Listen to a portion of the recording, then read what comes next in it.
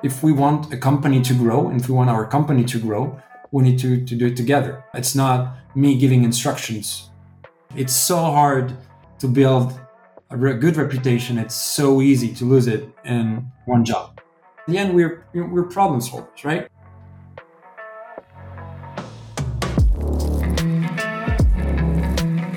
What's up, everyone? This is Andre, and we are back with a new episode of the Localization Podcast. This one will be, once again, an interview with a founder of an LSP. This time, I am joined by Patrick Martinez from Tradulingua, the founder and the CEO. In the first part of the interview, we're going to talk, as usually, about his childhood, what were his early interests, what does he think about education system and how he studied languages and translation. And finally, we're gonna get into how and why he decided to start Tradulingua and more about his entrepreneurial mindset. So let's get right into the interview with Patrick from Tradulingua.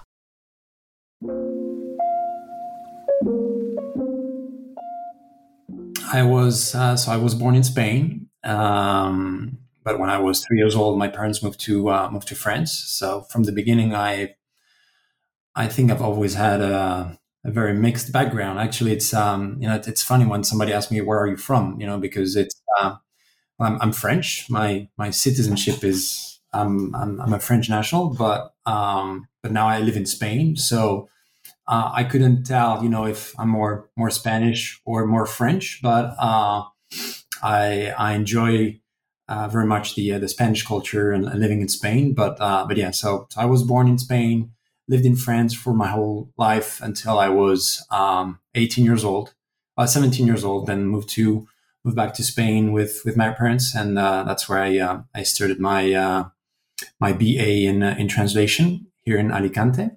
And yeah, and when I finished my studies, well, I lived for a year in Brussels, and then moved to the USA for 3 or 4 years back in 2001.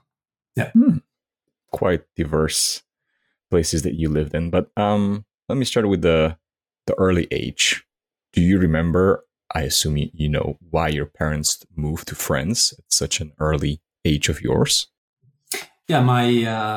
Because my dad, had to move to France for work. So I pretty much moved with my parents to France. Actually, I was so my whole family is French. So my parents were in Spain at that moment. Just for work. So actually, I never had the Spanish citizenship. I was French from the beginning, well, as I used to say. It's funny when you ask someone where they're from, and you just have to look at soccer here in Spain, France, and when the national team is playing, that's when I realize I'm really French. Okay. Don't you get hate for that? Depends where you are. Right. So can you compare to me the cultures of France versus Spain? I think I have some idea about the Spanish culture. I used to live very briefly in Barcelona, but I never been to France, especially for living. How would you compare the two cultures? Well, it's tough to compare because there is different Frances and different Spains if you put it in plural. So depending if you're from the north of France, the south of France, maybe the south of France is going to be similar to Spain in terms of the culture. Very different from what's happening in the north of France. I would say the Spanish culture is much more laid back, much more enjoying social life at later times in the day. I would say, it's when you go to France, maybe at 7 p.m., 8 p.m., you see no one in the streets. And then when you go to Spain at 7 p.m., it's almost the beginning of the afternoon. So it's a much different culture in terms of, I think enjoying life, social life, and being, more laid back and you can extend this to all aspects of life. I would say in Spain, lay back in terms of business, in terms of you know um, the relationship with others, social relationships. So it's I would say more laid back in Spain, definitely. This actually brings me to our industry, localization, translation. And I know I'm jumping a little bit forward, but I'm really curious about this. I never thought about this, because I'm not Spanish, I'm not French. So that's why I ask you, like, how would you define the culture of Spain or France? And you said that there are kind of like micro cultures within the country, right? So have you ever encountered some let's say, hyper-local approach in localization, where you would actually be translating or localizing for different regions, let's say within Spain or France, differently, like where the companies would actually require LSPs to localize in such an extent? Or do we still think about, okay, it's Spain, let's translate for everyone in Spain, period? Well, but if you talk about Spain, as you may already know, there's different languages in Spain. It's not only the Castilian Spanish. You have Catalan, you have Valenciano, you have other Euskera in the north. I mean, you have different kind of languages. So obviously, you would have to localize for these languages in case needed. I wouldn't see this as much for in France. But in terms of our business, we don't do it that much. We pretty much work into Spanish, or into French, but we don't work. I mean, we do sometimes. We do have some jobs we do for some governmental agencies where we need to localize into the local languages very specifically. But it's not, I would say, the main thing that we do. But we do it, but it's not what we do most of the time, I would say. Mm. If you were to think about long term into the future, do you think this would be a way to go forward, like to really, really respect the local cultures and the microcultures within a certain country, because that's when you can best address the customer? Not for our business. So mainly what we do, and I know maybe we're jumping forward into the nitty gritty of the conversation, but it's so we mainly work with big corporations, legal field, financial, technical. We do some marketing for big fashion brands too. So we do not work, I would say, as much locally as this, in terms of, maybe if you are an agency based in Barcelona and you have many customers from Barcelona that use the Catalan language, and you have to work a lot in this language, which is not the case for us. We do have some clients that from time to time require us to do it, and we have the capacity to do it, but it's definitely not something that looking at the future, something that we would want to do more, or we would focus our efforts into, because of the type of business we have. That we're not so much local. I mean, we're based in Alicante, which is a medium-sized town on the Mediterranean coast, and but our customers are from all over the world, pretty much Europe and the US. So I mean, Europe, continental, also UK and the US, some Latin American too. Customers, but so not that much so local that you would need to have a very focalized strategy in terms of using the local languages. Right. I guess maybe, okay, I'll ask one more question about this topic and then we can go back to your childhood. Maybe I wasn't clear, but what I was thinking, if especially the big, like corporate clients of yours, if they should at some point have this hyper local approach of communicating to their customers instead of just, I don't know, having, I don't know, a Spanish branch of Apple or Microsoft, and then they ask you to translate into Spanish. Let's say, I don't know, in 2-3 years, they would be asking you to translate it into, or even like transcreate or adapt the message for very different specific cultures within Spain. Mhm. Yeah. Now I can see where you're going. Yes, it could be a strategy for them. Moreover, I think there is more and more in, I would say, in Spain and other countries in Europe. Local languages are getting more and more importance because people feel, that their identity. It's not that they feel that their identity is linked to the language, to the local language, and yes, obviously, some of the fashion brands we work with actually do it. So let's say they want to sell a specific, shoe in, in the Catalonia area. So they would have obviously to work and localize this, and we have actually done it. That's why I was saying that we do it for the clients who ask us to do it. So we have actually done it in the past.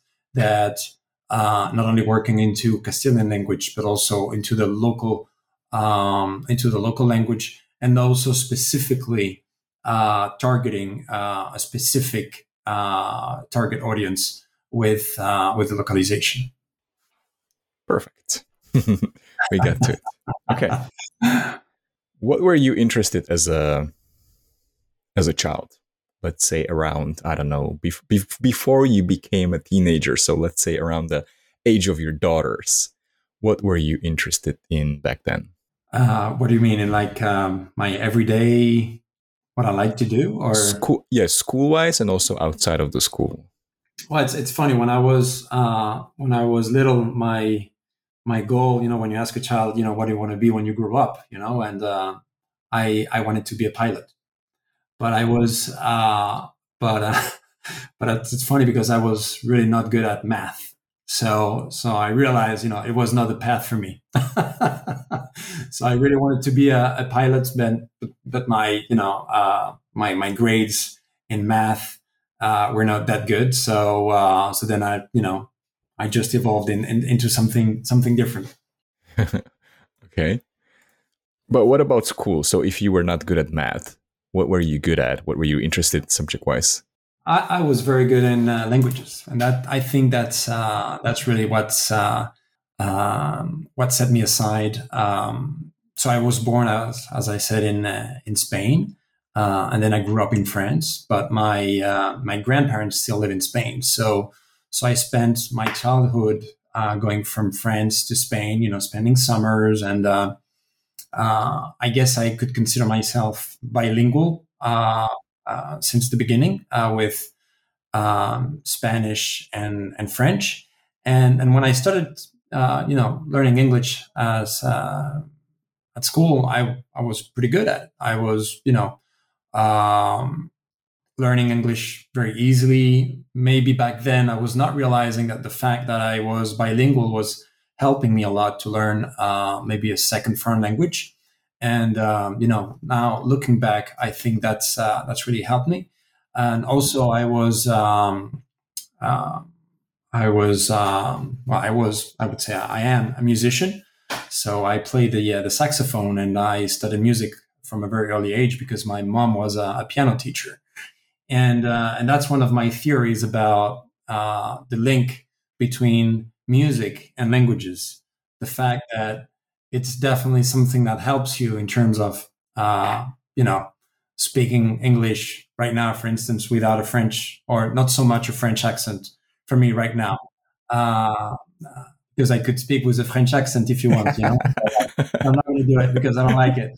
But I think that's my theory. The fact that learning music, having that music ear is gonna help you to maybe to understand better the sounds or reproduce better the sounds when you speak a foreign language. Actually, when I speak French, well, obviously I'm French, I don't have accent, but when I speak Spanish, you can tell that that I'm not that I'm French. That you would say that I'm Spanish. So, and that's my theory that the combination of language learning at a very early stage and music, it's something that helped me. But that's just my theory. It's not something that, well, I have, I listened to a few podcasts that go in the same path, and some people studied it, and it looks like it's true. But yeah. So back at school, I was much better in languages, and French language, Spanish language, and all of that, and not so much science. So that's how I think I oriented my path in terms of studies. And when I finished high school, I decided to study languages through doing a BA in translation in Spain. I'm still curious about the link between music and languages. It's the first time I hear this theory. It's very interesting. Is it mostly about listening to songs in different languages and learning something from that? Or do you think it's really just about the music, I don't know, the pattern or the rhythm or the instruments? Like if I was just listening to classical music with no vocals, do you still think it would help me learn languages better? No, what I mean is, I've studied music since I was, I would say, 5 years old. So studying music is studying different instruments, learning how they sound, how they interact with each other, learning, what are the different sounds, how to reproduce them. So I played jazz music, which is for me I would say the most advanced music there is, but maybe I'm biased. But I would say it's not so much, that you like music and you listen to songs and everything. It's more about like a deeper understanding of how music works, how the sound work, how to identify the sounds, how to know, how the different instruments sound and everything. And I really believe that it's something that is linked. Actually, during the pandemic, so I played at early age piano, and then I continued with saxophone. And I had never played the guitar, for instance. And when the pandemic hit, and we were, all of us, staying home, I decided, I was like, let's try the guitar. It's a nice instrument. You can play at home. So I bought a guitar and I started, learning how to play the guitar, and I learned to play the guitar like very, very easily. Why is that? And I linked it to the way that, learning a different language when you know several languages is easier and pretty much the same. So I think there is definitely a link, between learning different instruments as learning different languages, because in the end, it's communication through music, with a different instrument, the way you would communicate differently through different languages. I know we're maybe jumping forward again, but when you were a professor, did you by any chance bring this theory to your students? And I'm not sure if you were actually teaching something related to translation or not, but No, I have never brought that up. Well, I have mentioned it. In class, but I've never, done any studies regarding the link between music and language learning. But this would definitely be something very interesting to explore. But I'm sure, I'm sure it's something that has already been done. So I'm sure if we do some research, we'll find some studies about it. I'm pretty sure. how do you use this theory or this tactic with your daughters? I assume since you're already kind of like bilingual and you also know English, did you start talking to them in different languages since the early age? Yeah, that's something I was very disciplined since the beginning. So we live in Spain, and from their very early age, I only spoke French to them, and to this day, also. So at home they would speak French to me. I mean, I would speak French to them, and then TV would only be in English. So all the cartoons and everything, I've always been in English at home, and it kind of worked because the girls are now bilingual, French and Spanish. Well, now they study in a French school in Spain, but they haven't done that since they started their academic education. They're only been there for been there for I think 3 years, 4 years, but they spoke French before, and also the tremendous effect of them only watching cartoons in English really helped them, I think, learn the language. And nowadays they can watch, Disney movies in English without any problem. Mm-hmm.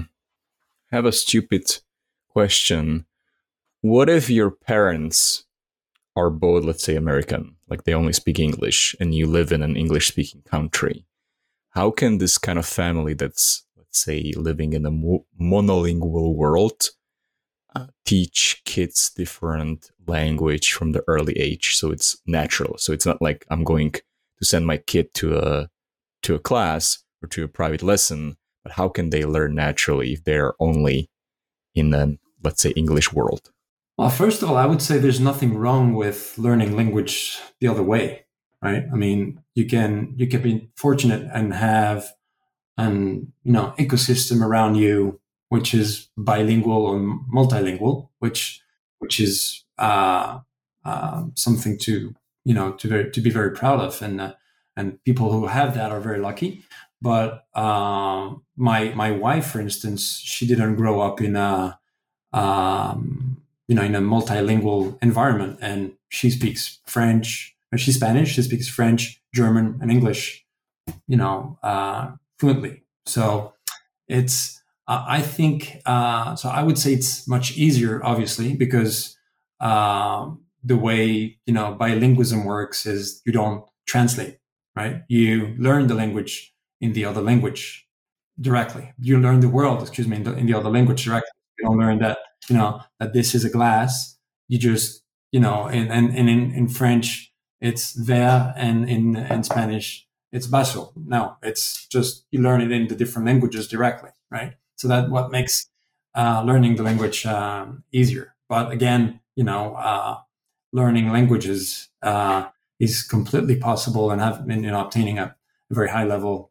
without having this around you.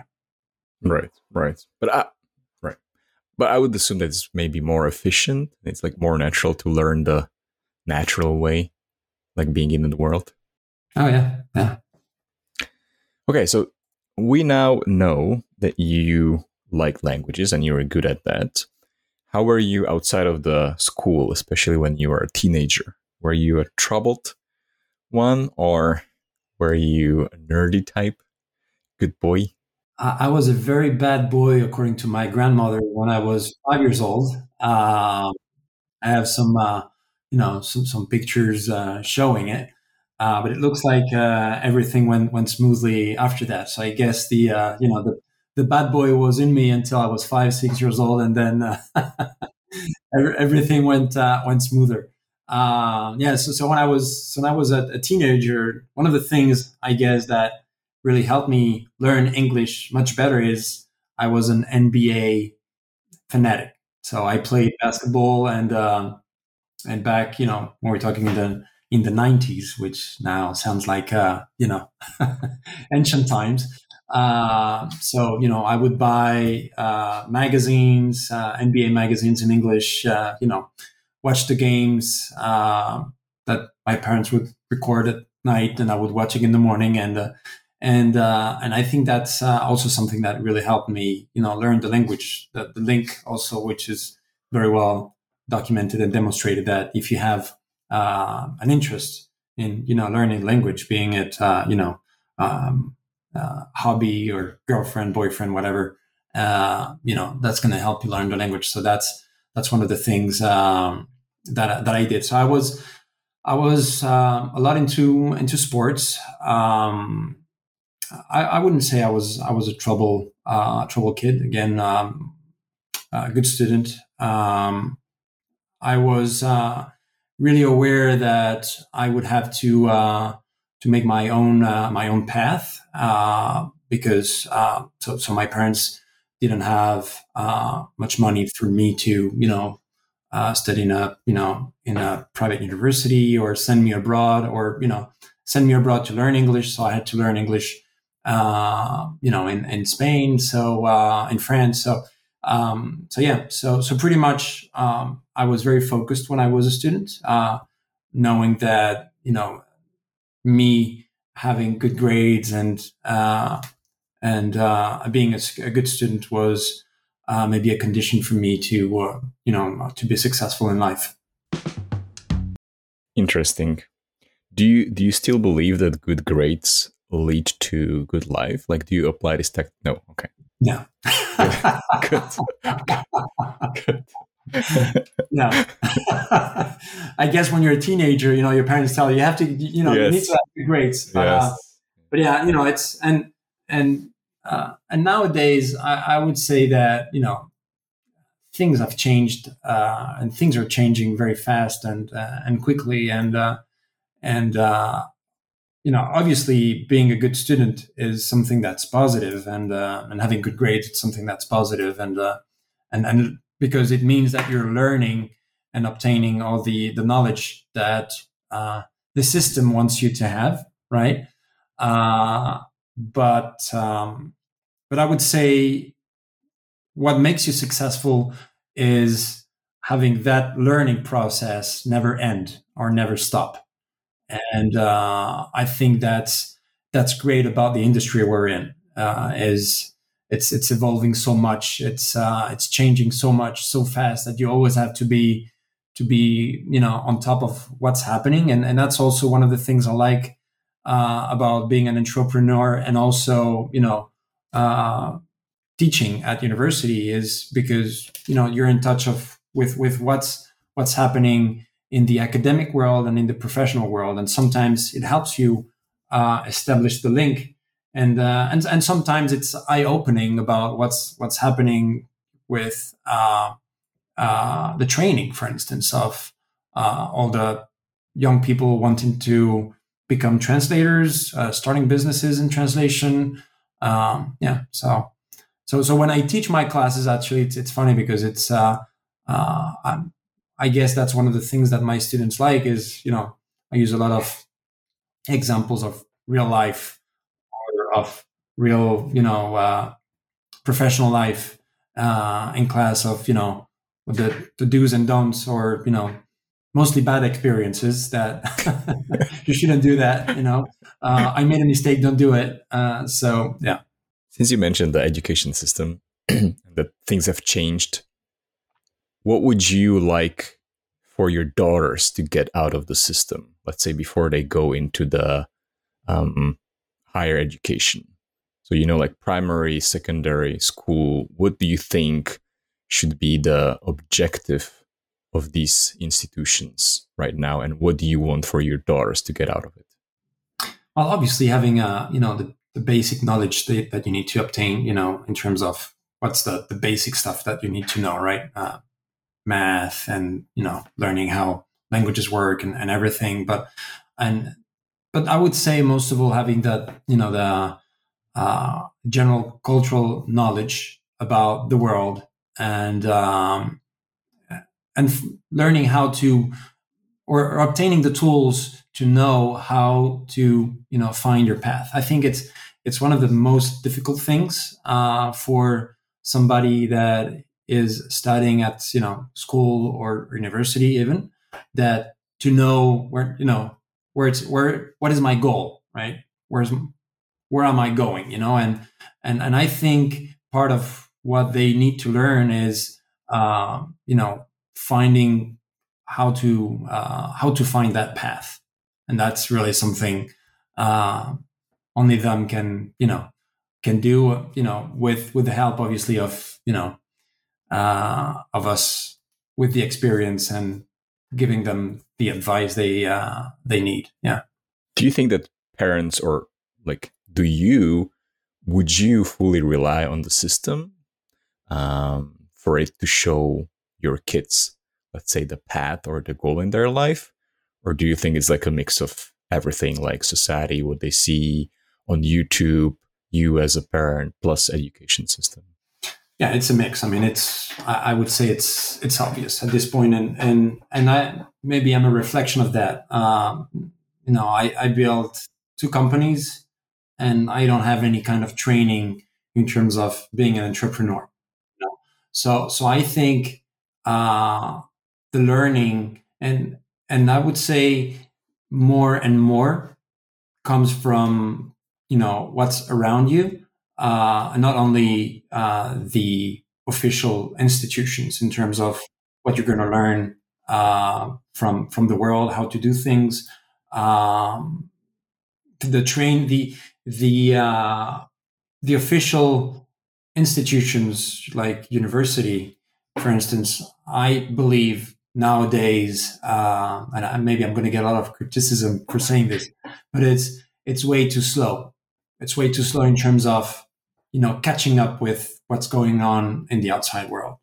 So it's one of the things I'm fighting more and more in terms of trying to have translation studies, for instance, reflect or help students to obtain the training they need to be able to face what's outside. So really getting the training and getting the ability to do whatever you want to do, you are going to have to find that path yourself. And that's the great things about the time we're living. You have so much training available. Being it private universities or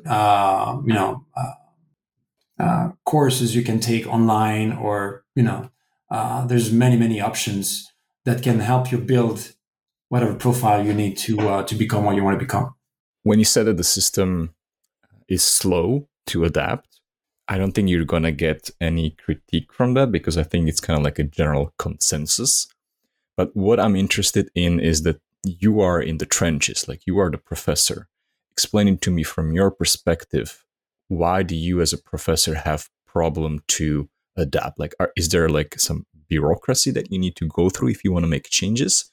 Yes, because you need to teach your classes, right? You have a class that you teach, but you can add more subjects, for instance, to the BA in translation, which I would do. For instance, I would add project management and stuff like that, and so you have the freedom, a certain freedom in your classroom, but it's a broader, I would say, change that need to happen sometimes. Okay, let's go back to your studies of translation. What is the one thing that you still remember from the studies that you learned and that you apply even today? So I would say when I studied translation, it was, I would say, even more farther from reality than it is right now. So yeah, so it was a lot of a lot of theory about learning vocabulary, lists of words, and glossaries, and but back then even cat tools were like something that professor didn't know about. So it was so far from the reality that that really very few things that I learned when I was studying translation really helped me in the business, right? Not being obviously when I translated, yes, obviously, all the techniques and everything were super useful. But in terms of, the how a business works, or how a professional translator can interact with all the tools available back then, was not something that I learned at the university. So I was fortunate that when I was in my second year, going into third year at the university, mm, my my dad is somebody who really likes to talk to everybody, and is a very social person. And one of our so he found out that one of my neighbors where we were living when we were living back in Spain had a translation agency. And so he introduced me to the person, and he said, this person has a translation agency. Why don't you go and see them? So I was in my second year of university. So I go there and knock on the door. Hey, I'm Patrick. Do you remember me? I'm your neighbor. Oh yeah, yeah. So what? How are you? I'm like, yeah, I'm fine, fine. My dad told me you have a translation agency, and I'm studying translations, and I'm very interested in the business. And I was like, would you mind if I? So this was the beginning of the summer. So classes finish in June here, more or less, May, June in Spain. So this was in June, and I said, would you mind if I just come every day and sit here and see what you do here? And he was very, very nice, and he told me, yes, no problem. Yes, you can come every day, and there's a chair here, and you can sit down, and you can you know look and see and what's happening. So I started going every day, and the first days I was looking. The second week, I don't remember exactly the timeline, but the second week, like here's a computer. You can look at this document, and then a few weeks later, I started translating for them as I was not an intern because I was just there. I didn't have any We're the neighbor. any title. I was just the neighbor who studies translation. So I just sat there and started working with them, translating. I was fortunate enough that these guys were starting to use Trados. And they had a team from Trados come to the office to give a training. So I was part of that training. So there I was. I started my third year of university, knowing more than my professors in terms of CAD tools and everything. And so I continued working with them as an intern. Then on my third year of university, they started to give me small assignments. I would go there whenever I wanted because it was no real contract or anything between us. And then in the end of the last year, they said, okay, let's formalize this. And I started, doing some translations for them and being part of the pretty big projects with them. And that was my first contact with the translation industry. And I think I was very fortunate because I was in a very early stage in my training at university, doing without me knowing, a proper internship in a translation agency, which was willing to invite me in. And nowadays I'm still super thankful to Juan Carlos, who is the person who invited me to stay there, and we became great friends, and we're still in touch nowadays, and we still make fun of Control C, Control V, copy paste and stuff like that he told me on the first days. So yeah, that's the way it started, and then from there I became a freelance translator. Wait, they didn't teach you Control C, Control V at the university? No. That's funny. Is Juan Carlos still in business? Yes. So are you kind of like competitors right now? No, we're not competitors. We're fellow business owners, I would say. It's funny that the word competitors. There's so many LSPs right around, but there's so much demand too.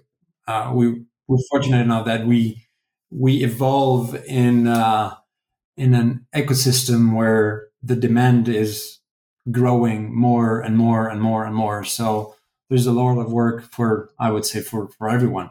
And the fact that we all work internationally with the internet and being able to have a client from Madrid, Paris, Hong Kong, and New York, where is the competition really? So I actually have a great relationship with many different LSP owners, and it's very I think it's very healthy, the way that we all exchange, learn from each other, have the freedom to ask for help, advice. How would you do that? Have you heard about that? And so I think it's something that's very positive. Now, let's get into the serious business, or maybe not so serious. When did you first had the idea of starting your own business? I don't know. The answer would be I don't know. The thing is, when I finished my BA, so I was a freelance translator. I was working freelance, and so then I wanted to improve my level of English. So I looked for I wanted to go to the US. That was my goal, and so I was very lucky. I found a position in a prep school in New Jersey to become a French teacher. So I moved to the south of New Jersey, like 2 hours south of Philadelphia, and I started to work there as a French teacher. But the freelance the freelance translation was always there. So I kept working as a freelance translator all the time. So I lived in the US for 3 years, and I was working as a freelance translator. So when I came back to Spain, I continued to work, and some of my clients one day, asked, do you do translations into, I wouldn't remember the exact language combination, into German. And I think I've always had in me the entrepreneur mind. So that's maybe one of my defects is I don't say no. So I was like, yeah, yeah, sure, I can do a translation into German. Don't worry, you know. And I found somebody with the different contacts that I had that could do a translation for me, and slowly like this, I started acting as an LSP. I think that's probably the story behind the beginning of many LSPs around the world. The story of the freelancer who starts a business because everything grows beyond what the translator could do. So I started working like this, and then one client, second client, third client, and the business started to grow, but without me really realizing I was a business owner. I don't know. I don't know if this makes sense. I was a business, but it was maybe not big enough for me to consider it a business. No employees. I was doing, the freelance job, on my own, until I would say the year maybe 2010, when I started maybe growing more and more. I started getting some.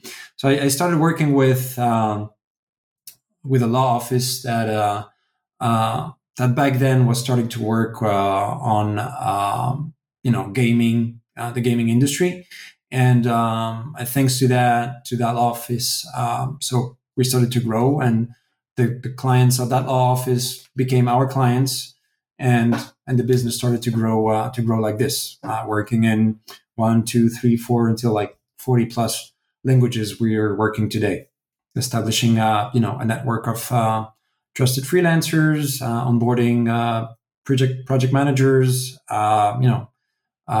quality assurance people, and that's the way the business started to grow, and now I realize I have a business. Why did you think that you had an entrepreneurship mind? Because it became as a natural thing. Uh, because not only did I start a translation business, I started another business at the same time. When I returned from the US, I started a language experience business in the US. So it's a different business that I started that is also flourishing today. It's a completely different business called Tradulingua, and and also I started this with my wife. So both businesses really, it's a co-founder, established thing, because we've been doing both businesses hand in hand, both of us, and I think that's why I say that, both businesses have been evolving quite a lot in the last 10 years, and without any like entrepreneur pre-entrepreneur mindset, in terms of, okay, I'm going to do an MBA because I want to be an entrepreneur, and then I'm going to come up with that idea and I'm going to develop it. I'm going to find funding and blah blah blah blah blah. Right. So it became more of a natural thing that started to grow. But the recipe, and for me, the recipe in my head was kind of clear. Giving good service, not good service, I mean, giving excellent service to the clients, and that was our trademark. Actually, the translation agency didn't have, and I'm a little bit ashamed of that, but it didn't have a website until 2017. Yeah. Whoa. So it only grew through recommendation, and even back then we had pretty big. I'm not going to name companies, but we had big companies as customers, and it was all based on recommendation. And the name of the company was known, but we didn't have any website. And then in I think it was 2017 or 2018, I was like, I need to have a website. I mean, I have such and such client, and we need to have a website. So yeah, so we built the website, and which is not the website we have today, which is a brand new one. We redid our image last year, but that's the way we grew. Would I do things differently?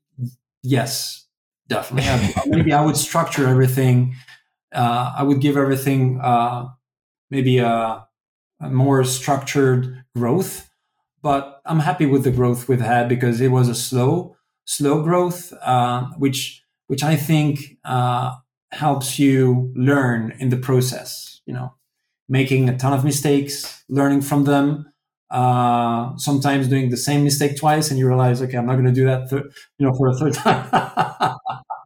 But I think that's the way to go.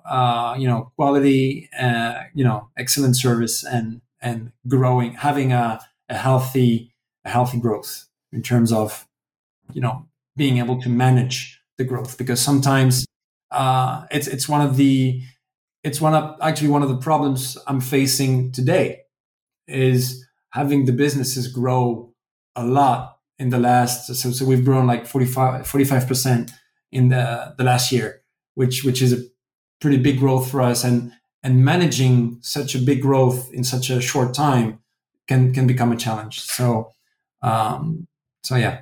One quick question is, since you didn't have the website, how did people recommend you? Did they give to other people your email, or was LinkedIn already just email? Yeah, just email. Yeah, that's crazy, right? Crazy. Yeah. I think, right now, yeah. Like right now, the first thing I would do is just, Google your company's name and see what you put out yourself. Well, the niche where we are, which is basically mainly big law firms, and also big corporations. And it's funny because, and it's something that always amazed me, is my contact person is normally the CEO of those big companies, or the managing partner of that big law firm.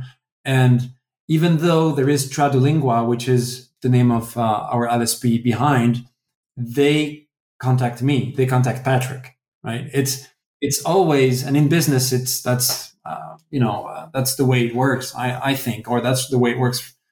For me, is it's a human relationship, and there's always, behind a good business relation, there is a good human relation.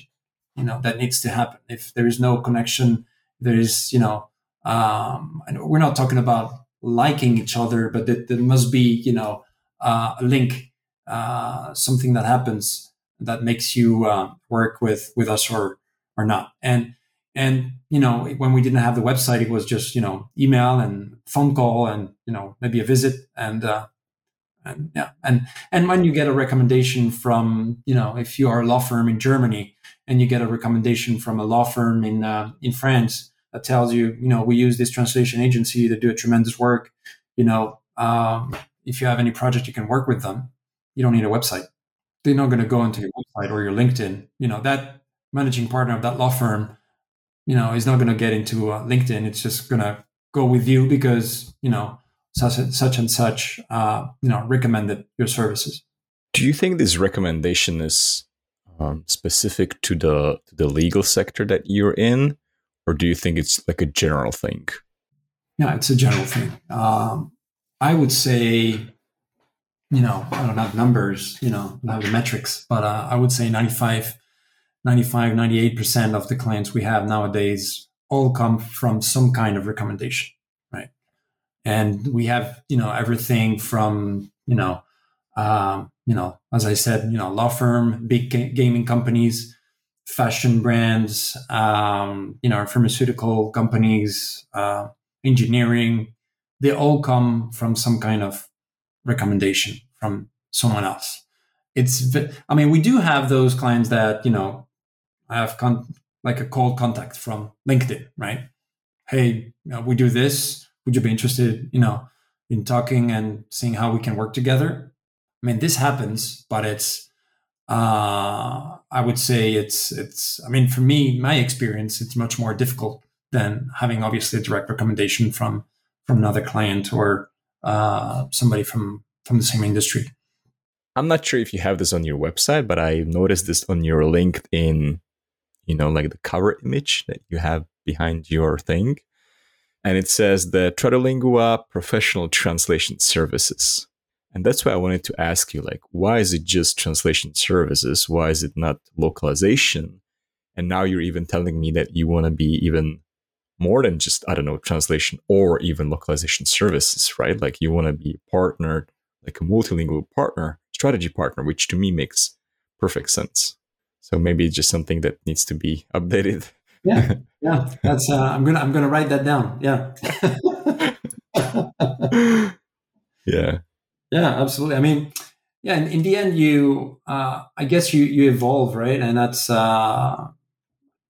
something that's so true for on a personal level and a professional level, and the business of translation evolves, right? And for some clients, you're obviously only a professional translation service provider, and you will always be this, and you will never change, right? Because for them, that's what you do, that's what you are, right? But for some other clients who have maybe a better understanding of the strategic importance of multilingual communication, and who have a broader mind or more accepting to different things, and when they accept to listen to maybe advice or some other line of services that you can provide, then it's something that you can do. So yes, I could change that.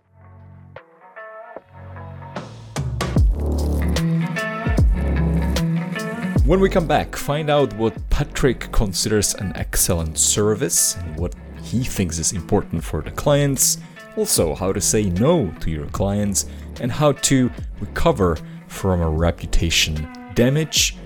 What are the advantages of smaller LSPs over the big ones, and what is his leadership style and how he thinks of himself as the leader. Stay with us. I'm Andre, and you're listening to the Localization Podcast. Support for this podcast comes from Localization Academy, your gateway to mastering localization.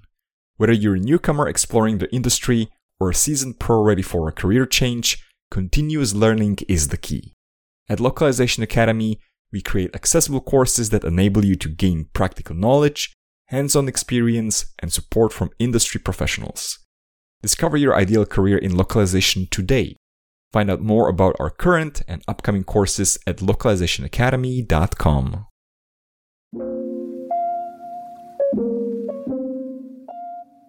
Okay, going back to what you said before, that you always wanted to provide excellent service, and I guess that's the reason why you get recommended by the clients.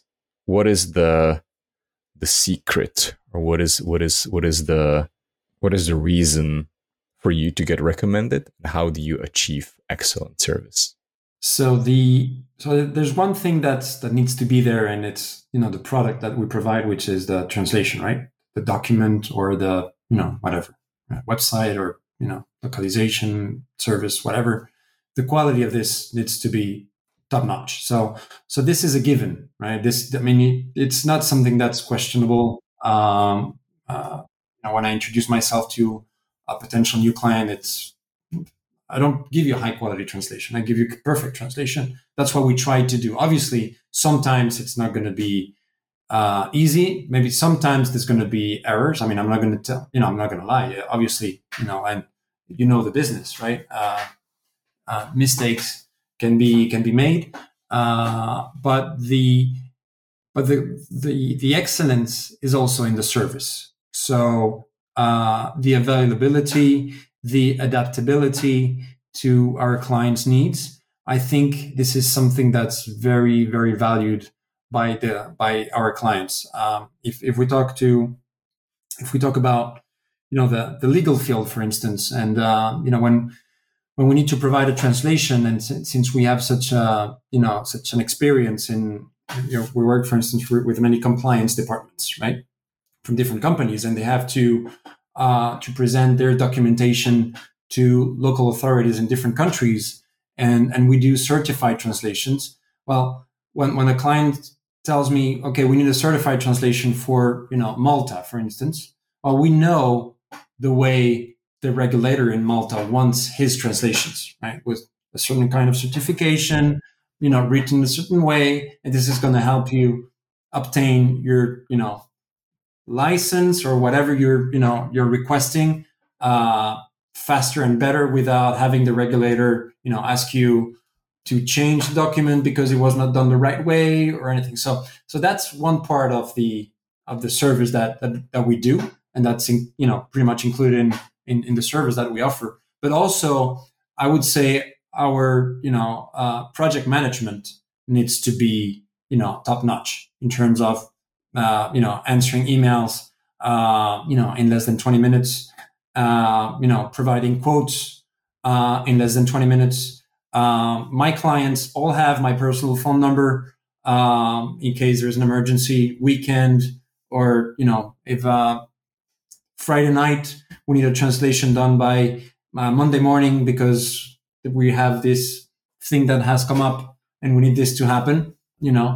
I'm going to make it happen, and I'm going to have the team work on it during the weekend. I'm going to have translators in different time zones work on it and everything. And I think that's the quality of the service, and I think the reliability is key. The fact that the client knows if this problem they have, because in the end we're problem solvers, right? The client has a problem, and I need this in that language done. How can I do it? And they know we're going to solve that problem. They know we're going to take care of it, and the quality in the end, it's going to be going to be good, and the service in the process is good as well. So I think that's one of the that's one of the key components. I completely understand the benefit for the client, like this almost like a 24/7 availability to handle their requests. But how do you, as a maybe team leader, explain this to your employees and even to the freelancers? Because not everybody wants to be working on a weekend or on rush projects. Well, this doesn't happen. This doesn't happen every weekend, right? I mean, we don't have this kind of need every weekend. I mean, it happens now and then, right? It's not every weekend, but when it happens, the team knows, and that's also the reason why, right? It doesn't happen like every weekend or every month even, right? But sometimes it does happen. Sometimes we have a big project, or and some clients from certain countries that are that deal with things differently. I'm not going to name any client or any country, but some countries have a different culture in terms of deadlines, right? I will send you the documents Friday 2 p.m., right? And comes Friday 8 p.m. Hey, you haven't sent me the document you needed to translate. That was so urgent, right? That was for Tuesday, and then they send it to you 8 p.m. on Friday, and they want it Monday 9 a.m., right? And you're like, "But are you crazy or what?" But the client needs it, right? What am I going to sell? What am I going to tell him? I can't do it. I mean, they need it. We will have to do our best to make it happen. Obviously, sometimes it's impossible. Sometimes and that's another thing that there is an sometimes there's an education that needs to happen with the client. Okay, if you are a lawyer, it took you a month to write that contract. Don't expect me to translate it perfectly for you in 2 hours, right? It's because it's not going to happen. I mean, 2 hours, 2 days. I mean, it's not going to happen. So there's an education that needs to happen. But sometimes when there is an urgency and it's a tender that they need to present the documentation to, or it's something that we work with. But again, it's not every weekend. It's not even every month. But it's something that's there, and that when a client needs it, it leaves an impact. I think on okay, they saved me for that for that project. I know we can rely on them. Have you ever said no to a client? And maybe I should clarify this, because I know that initially you said that you can't say no, or you couldn't say no back in the days. That's how your business started. Have you ever said no to a, let's say, potential client, like for some reason you didn't see them a good fit? Yes, absolutely. Yeah, to potential clients and to actual clients. I mean, sometimes you have to you have to say no, and again, it goes back to educating your client to what can be done, what cannot be done, and also one of the things that's crystal clear for our team is our reputation is on the line every day with every translation. It's so hard to build a good reputation. It's so easy to lose it in one job, right?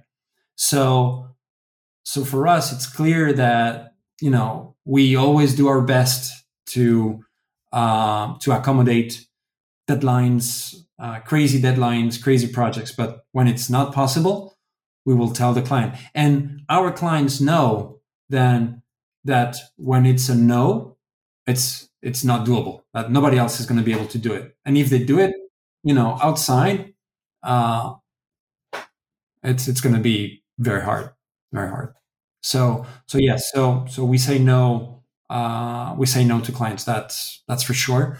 And clients and potential clients that we've said no to, yes, we have. I mean, the client needs to be obviously a good fit for us in terms of obviously financials, way of working, accepting our rates. So yeah, absolutely. Did you ever have to face a challenge or a risk to your reputation because of some project? What do you mean? Elaborate a bit more on your question. Like, I don't know, maybe one of your project managers or some of the translators messed up really bad, and you really felt like you might not only, let's say, lose a client, but it might also cascade into your reputation going down. Yes, obviously. Yes, we had glitches in the past, and it can happen again. I mean, we're dealing with, and then when we're talking about human translation, mistakes can happen. I mean, now it's harder for it to happen because we have so many filters of quality control that that it's more difficult to happen than in the past. But maybe in the past, and I'm talking about maybe 12 years ago or something like that, that we didn't have so many filters and it could happen. But in the last 5 years, yes, we've made maybe one with one of our big clients, we made a big mistake in one of the translations because it was super urgent. We didn't have time to proofread enough, and it was a big mistake. And the whole reputation, as I was saying, just went down just through one job, and it took us a long time to recover. And we're back, stronger than before. And but it's tough, it's tough. It's tough when you lose your reputation and just for one job. So it's but it can happen. Yeah, it can happen. But you learn from your mistakes, and you learn to say no, because maybe if you would have said no to that job, it would not have happened. Uh, so you grow as a company, you grow as a managing person of the company, and and you learn where to accept or not accept, or how to educate the client, because maybe the client wants this in 2 days, and you have to tell them, no, this is not possible. If you want it, I can do it, but you'll have it in 4 days, right? And you risk the client saying, okay, no worries, I will find something outside. So be it. But the experience has told us that the quality is what the clients are looking for. I mean, one of the best stories I have as an example of this is we had a very, very big client that we worked with for many years, that decided to do an RFP for the translation services for the whole company. And so we participated, but we lost it because we were too small, right? So one of the big, we're talking about huge names in the industry, won that tender, and that was a year ago. And I was crushed. I mean, on a personal level, because it was not that we stopped working with them because we did a poor job. I mean, I had the whole team of the big company, coming to me and telling me, we're so sad that we're going to stop working with you because you guys are doing a great job. And I was, it took me quite a long time to recover 1 year ago. And just, maybe 2-3 weeks ago, they came back and they said, we want to, would you be willing to work with us again, please? So, and that was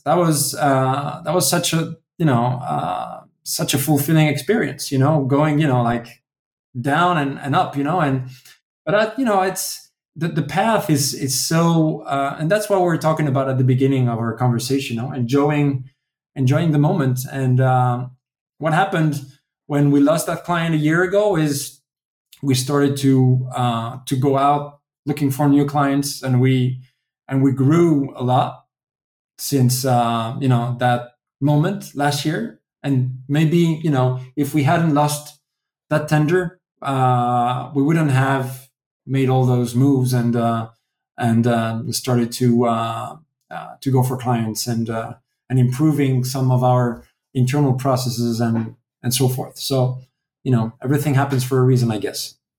If I can go back to the case where you mentioned about the reputation hit, you said that you recovered from that. Are we talking about recovering your reputation within the same client, or you mean like you lost the client and then you had to recover your reputation as a whole company towards the rest of the world?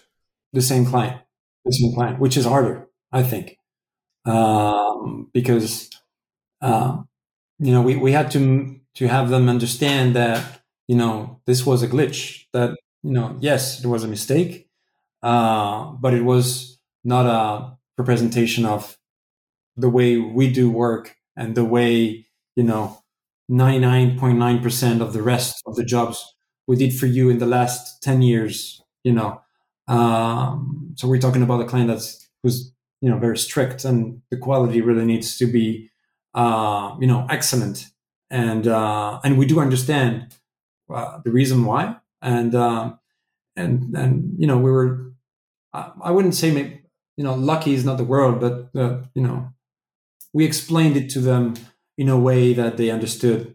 And also, it was, when we came back, because we lost our client. The client was gone. No more work with them, and it was a big part of our revenue.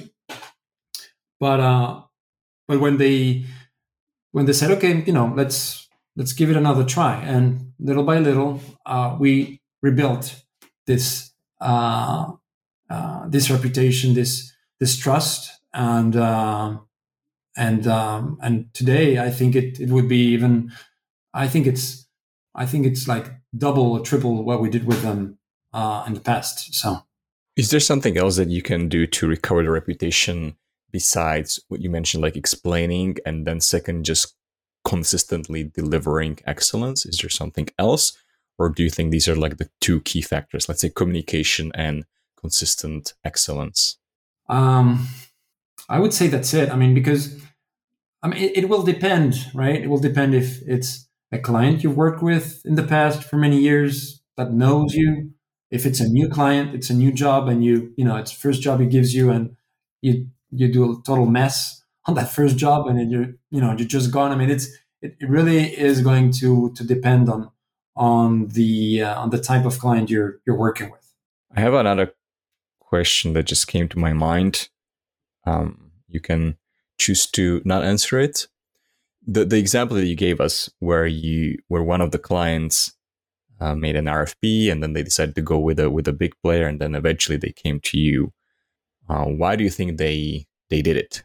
Or if I could generalize it, maybe why do you think, or how can smaller LSPs win over the big ones? It's a tough one. It's a question that I you know I know the answer because I was given the answer, and it was risk, right?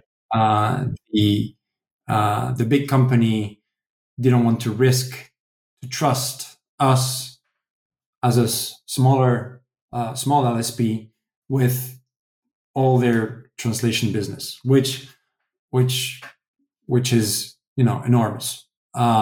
So they went with another company because I think they pretty much looked at their revenue, our revenue, because we had to show pretty much everything, and they realized they couldn't go with us because of the size of our company, because in terms of pricing and everything.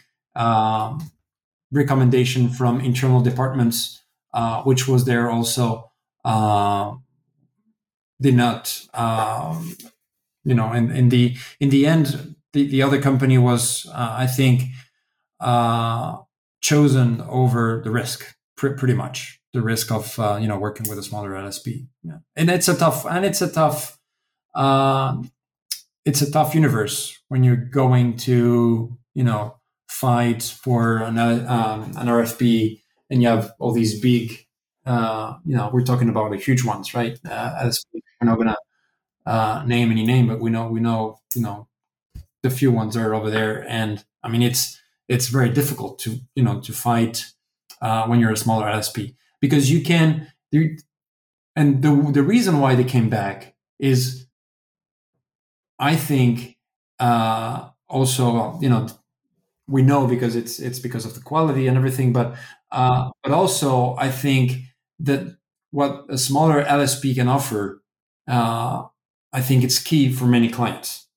And what is that? Is, for me, this big corporation is not just another big corporation. That maybe for that bigger LSP they have like 100, right? For me, you're my star. You're my number one, right? And I'm going to be there for you, and I'm going to, do whatever it takes to deliver a good quality service. And I think that's the way smaller LSPs can fight. And it's giving this adaptability, this, tailor-made service, adapting to your internal processes. You need a PO, you need me to accept a PO, you need me to whatever, I'm going to adapt because I'm going to give you that service. With the other big LSPs, they have their set systems, huge, hundreds of project managers, and and it's in the end it's a big animal that's hard to adapt to the circumstances. So I think that the advantage that smaller LSPs have in these cases is being able to adapt and giving the person that you have inside, because on the other side, because let's not forget that those big corporations, it's a person you have in front of you, right? It's a big name, but in the end, it's your procurement person. It's legal uh, uh, the legal director. It's the marketing director is one person that you have in front of you. So again, it's that human connection. I think that's there, and also what I feel with the size we have is these law firms, companies, smaller or bigger, they really like dealing with the owner of the company, which this is not going to happen with a bigger LSP, or maybe not always, right? So I think that's. I mean, we have many advantages. Let's get the message out. Okay, let's move on to something different. We talked about the excellent service already, and I can assume that it's kind of like a part of your maybe culture or your values, something that you try to, transfer to your employees. What are the other things that form your culture, and where did that culture come from? Well, I think we've mentioned a lot of it already in the conversation. The not only providing a translation service. I think it's one of the realization for me in the last years. Getting to know the clients, getting to know what they do, the projects they're in. I think that's one of the keys. The service that you're providing. So the excellence obviously is something that anybody is after, right? I mean, if you have a company, I mean, in your podcast, you want to you want to do it as best as you can, right? And everybody wants to do it this way. I think that's no mystery. But in the end, I think what's key is that becoming that strategic multilingual partner with the client. Being part of, or trying to being part, and not all the clients want that, right? As I said, and that was your question before about the professional translation services. For some clients, you're just a translation provider, which is perfect, and they love it, and that's what I need, that's what I get, that's it, right? But for others, it's something else. Maybe for others, it's going to be the same thing. It's also going to be a translation service, because the product is going to be the same, but they let us, become more of that project, right? Following up, and for us, it's great to see, like the marketing campaign of a fashion brand, uh, go live in Italy, and see that we're behind that. I mean, it's fulfilling, because you see what is happening, and I think that's the beauty of what we do. As I mean, sometimes you just translate a contract and you don't see what you don't see the impact. But when you have one of those marketing campaigns, or a client has obtained has won a tender, was awarded a tender, or won a case, or and you see in LinkedIn and you say, wow, that's great, because that's we had our little part in that, which is not little, which is big, but we can't see it. But maybe I should have been more clear. I meant like, what is your culture when it comes to like the team inside Tradulingua? Like, not like what you maybe do for the clients, but within the team. Like I can only assume based on my experience and based on what I interviewed with other people. Like the culture is, especially for smaller companies, is a lot based on what the founder's values are. So was it like that in your case, or do you even like think about company culture? when I'm, let's say, applying for a job, what would you say is your company culture? Like, how would I be, I don't know, treated? How do you like to operate? What kind of people you like to work with? It's we have a small team. So right now it's a team of 4 people, 4, 5, depending on the time of the year and the amount of work we have. So right now we're all remote. So we closed our office with the pandemic, and we have not reopened again because it's working. Everybody's happy working from home, and it's and I would say that's the tough part about the culture of the company, right? It's everybody. So we don't have an office where you could be together, grab a coffee, and talk about your day. We do that. We do that remote. We do get together from time to time to do company team buildings and stuff like that. But we don't. When we as you said, when you hire someone, uh, when I hire someone, I hire more, I would say, on um, well, obviously you need to have the qualifications and everything, right? I mean, that's a given, but also with this connection that you might have with the person, I think for me is key. But in terms of culture, it's all the things that we mentioned before are really embedded into what everybody is doing in the company. So everybody really believes in this need of providing an excellent service, of this need of knowing what's going on behind that translation that we're providing, about what is the result of this translation, what's the result of my job, of my work, right? I've been managing this project, I've given this translation to the client, what's happening afterwards, right? It's not only an invoice that's being paid, it's what's happening behind. And that's something that maybe it's not written, but it's something that we do every day. It's something that we talk about every day, and that's something that's highly important for us. So I would say it goes hand to hand with what we said before in terms of the internal culture and the external culture. What you were asking is really this this quality in the service that we provide, this never ending of learning also, which is really key for the team. The training, the learning about all that's happening outside of, well, in the language industry, but more new, as AI and so forth. I guess you will get to that topic later, probably. I don't know.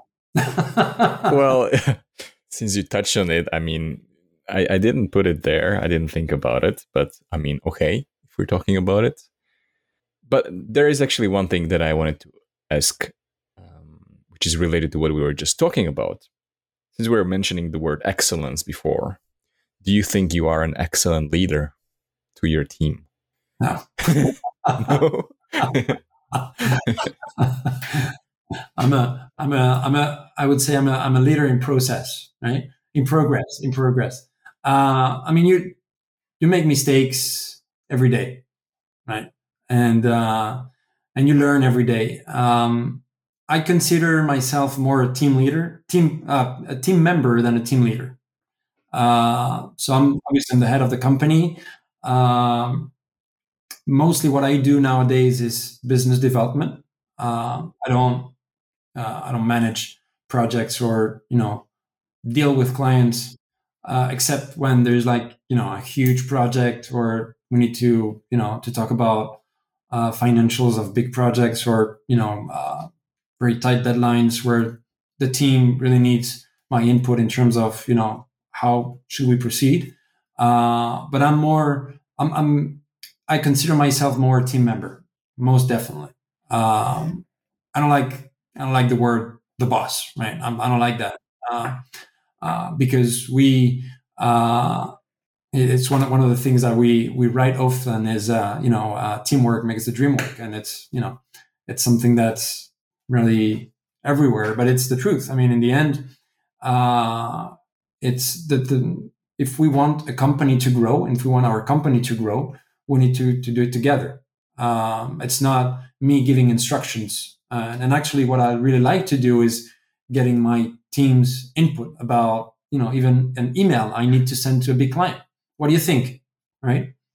Check check my draft. What do you think about it? And that's something that I really like.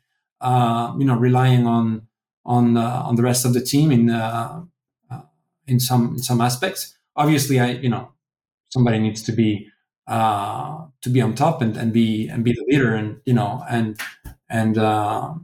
lead the path to where the company is going. That's what I do. But on the day-to-day operations, I'm more of a team member. Absolutely, yes. So speaking of where the company is going, what is the future of Tradulingua?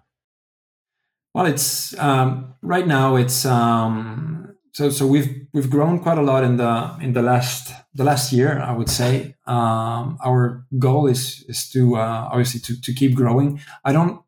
My goal is not like to become like the best, like the biggest LSP and whatever. I don't know if I want that. I really I really like to enjoy life, and I strongly believe. So I have two companies already, and and and I know that to grow is also something that's difficult in many different aspects. So my goal right now is to keep that steady growth that we have right now, and pretty much keeping our trying or doing our best to keep uh, doing the things the way we do them for our clients.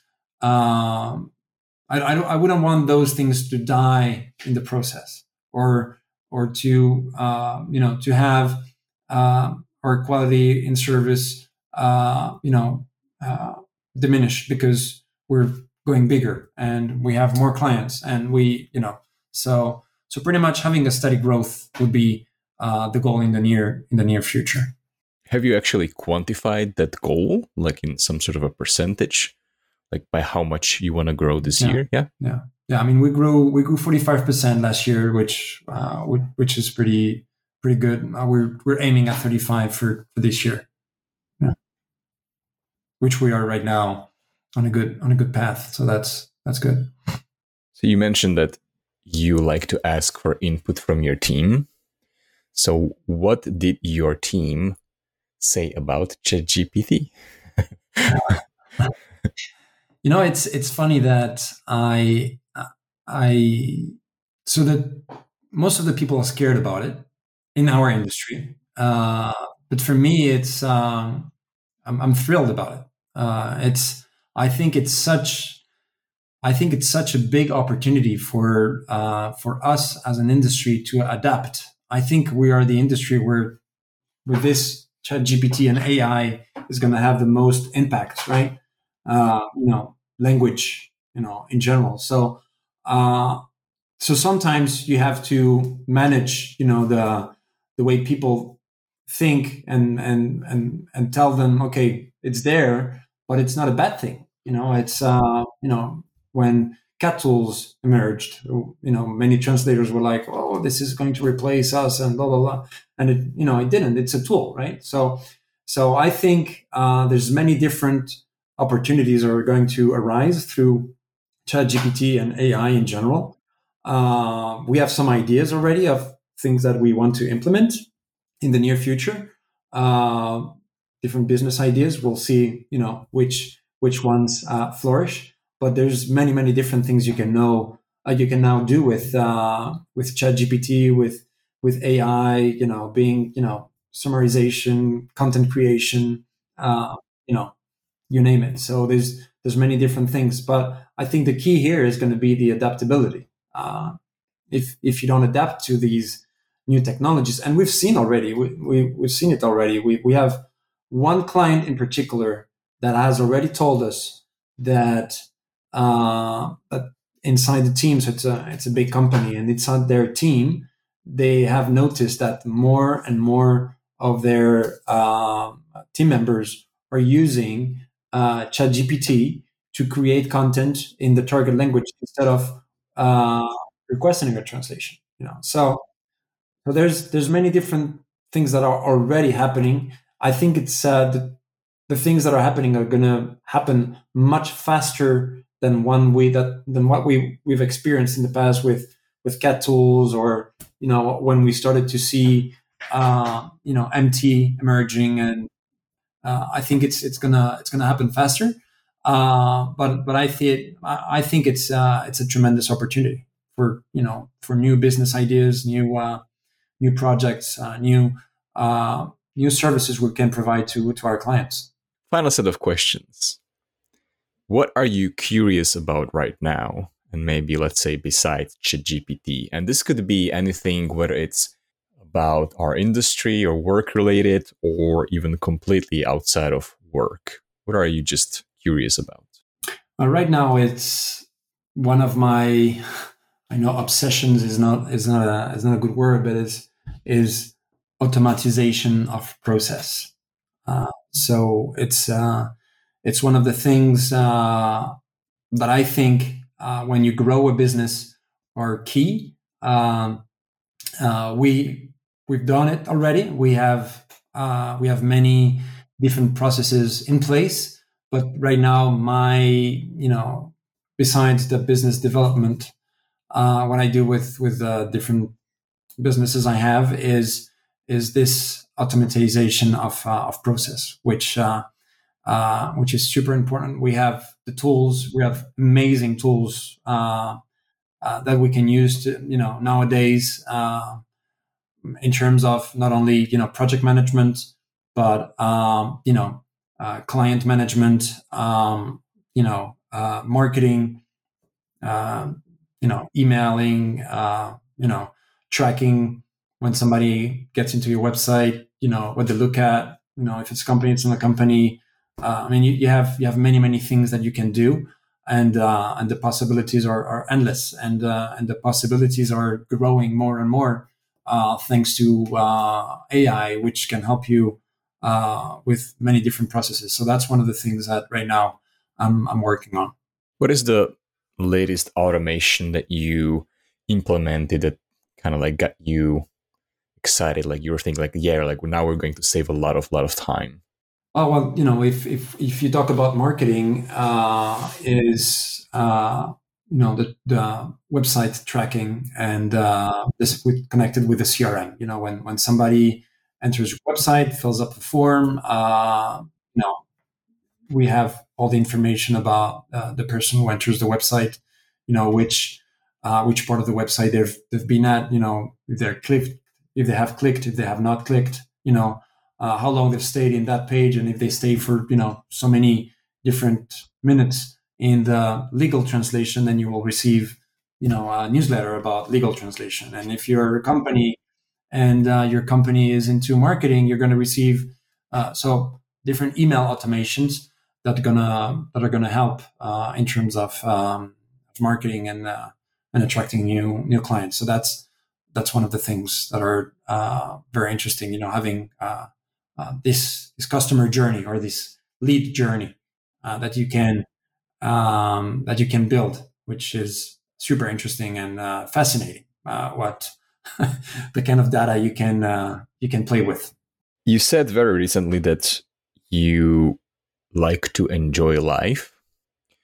Does this mean to you, or is this related to work life balance for you, or does it have a completely different meaning to you? Yes, absolutely. I mean, for me, so I really love what I do on a day to day. So I love my job. I really like what I do.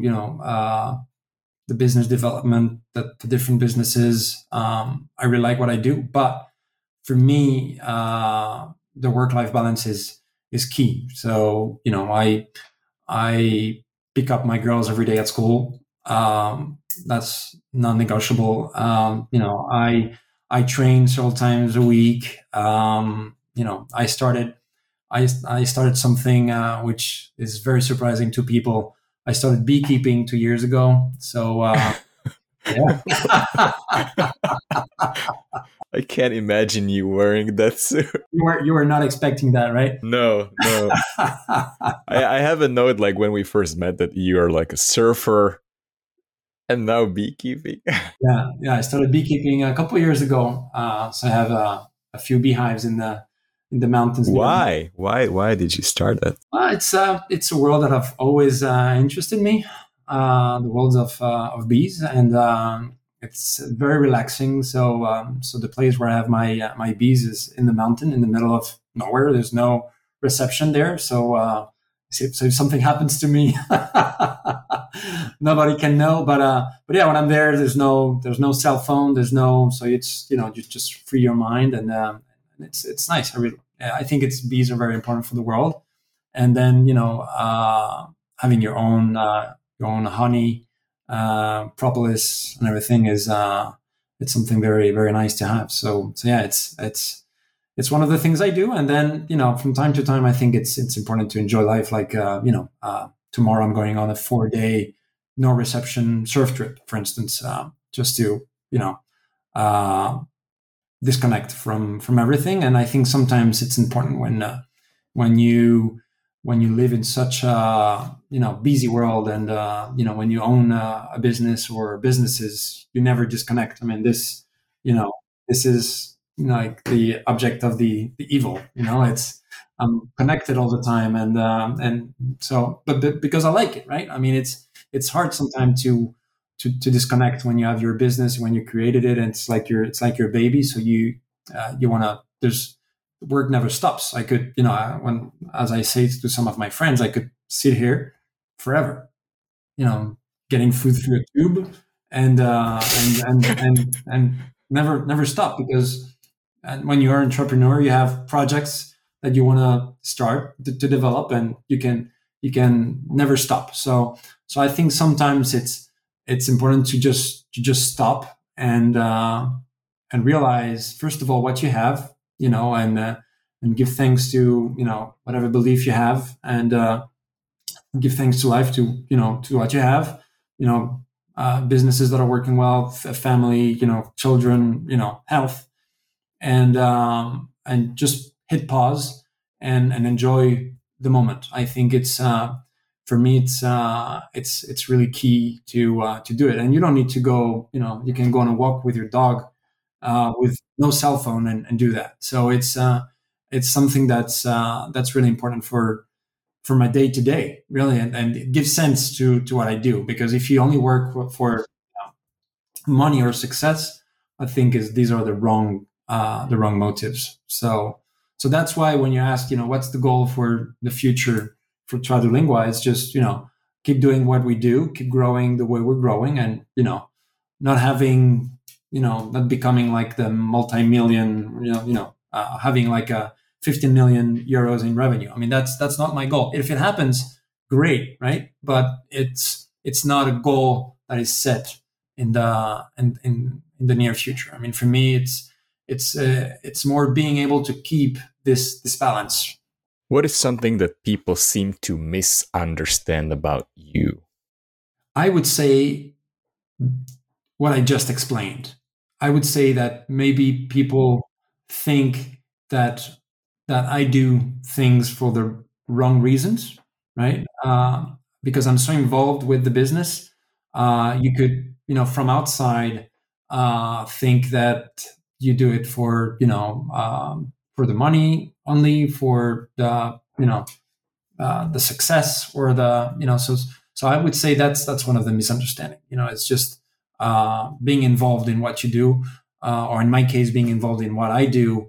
Being so much involved in what I do is just because I love doing it, and also because it's a mean for me to being able to keep that lifestyle that I have right now. My notorious question: what do you think is wrong with our industry? Oh,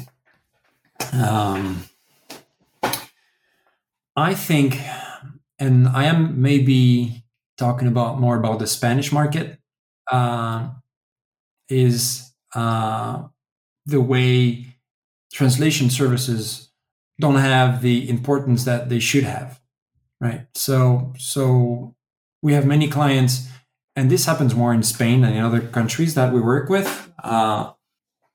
They just clients that would contact you and would just focus on the cost of the service and would not consider, the importance of the quality of the translation, the quality of the service. So it's just a question of, how important is for you the multilingual communication or content, or what's the importance in the success of your project of the multilingual content.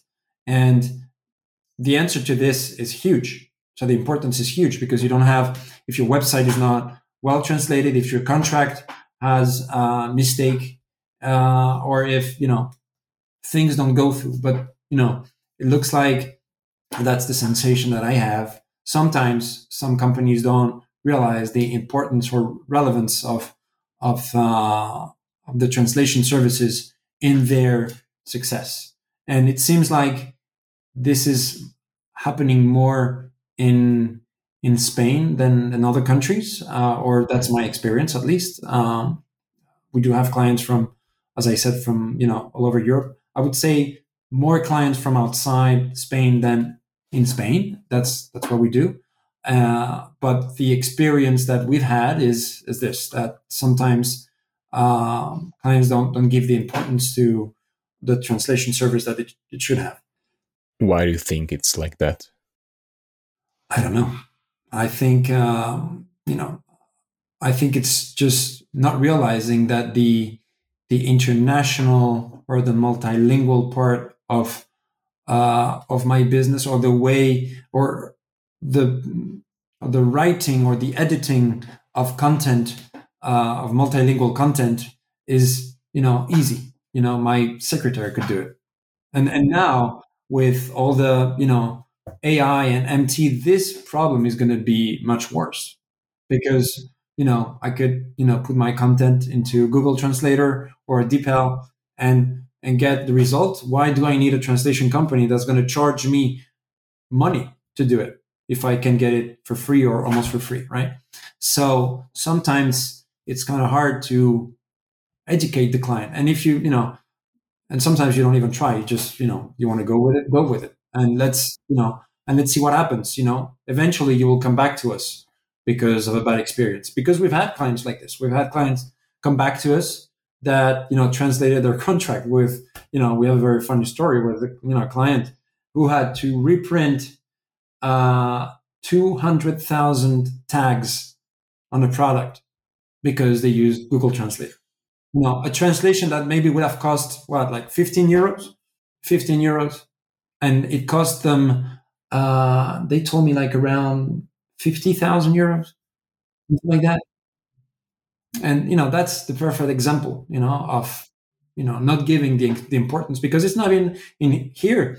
This particular example, it's not even the cost, because translating a tag, what's going to be like 15 euros or I don't know, 20 euros in several languages, because there's not much content.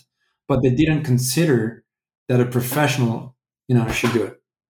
And sometimes clients don't realize that the person doing the translation is not somebody who knows the language. It's not somebody who like me, was born in Spain, France, whatever, and who is bilingual. No, it's a professional. It's somebody who has some kind of training, not necessarily a BA in translation. I don't care about that, but you have a training, or you have the experience. You've done it for many years, or you understand what translation is, and that's why you're able to provide a good service. And clients don't realize that. They just think my neighbor is English, and I gave him the contract and he did it. All right, Patrick, final words from you. If you could speak to the minds of everyone in the translation localization industry, what would you tell them? Oh, that's a tough one. Open microphone. I don't know if I'm going to say something interesting enough for you to keep it in the conversation. Just whatever you feel like you would say. After I didn't see there's a clock here. After an hour and 50 minutes. What would I tell the translation industry? Well, is sometimes we're the victims. I mean, I think sometimes the translation industry is the victim of its own players. And what do I mean by that? And I've seen it, in my local market. When I mean local market, is translation agencies in around the region where we are, and it's playing with who's gonna give the cheaper or the cheapest translation and the cheapest translation, and that's something that I would love companies to realize, and I do know that many companies already realize that, but maybe it's more the smaller LSPs or very small LSPs that think, okay, the only way I have to compete is price. So, I have to offer a ridiculous price so that they can accept me and they're going to start working with me. And what this is creating is a market that, it's not working, because in the end, if you are an LSP, you have to pay your translators, right?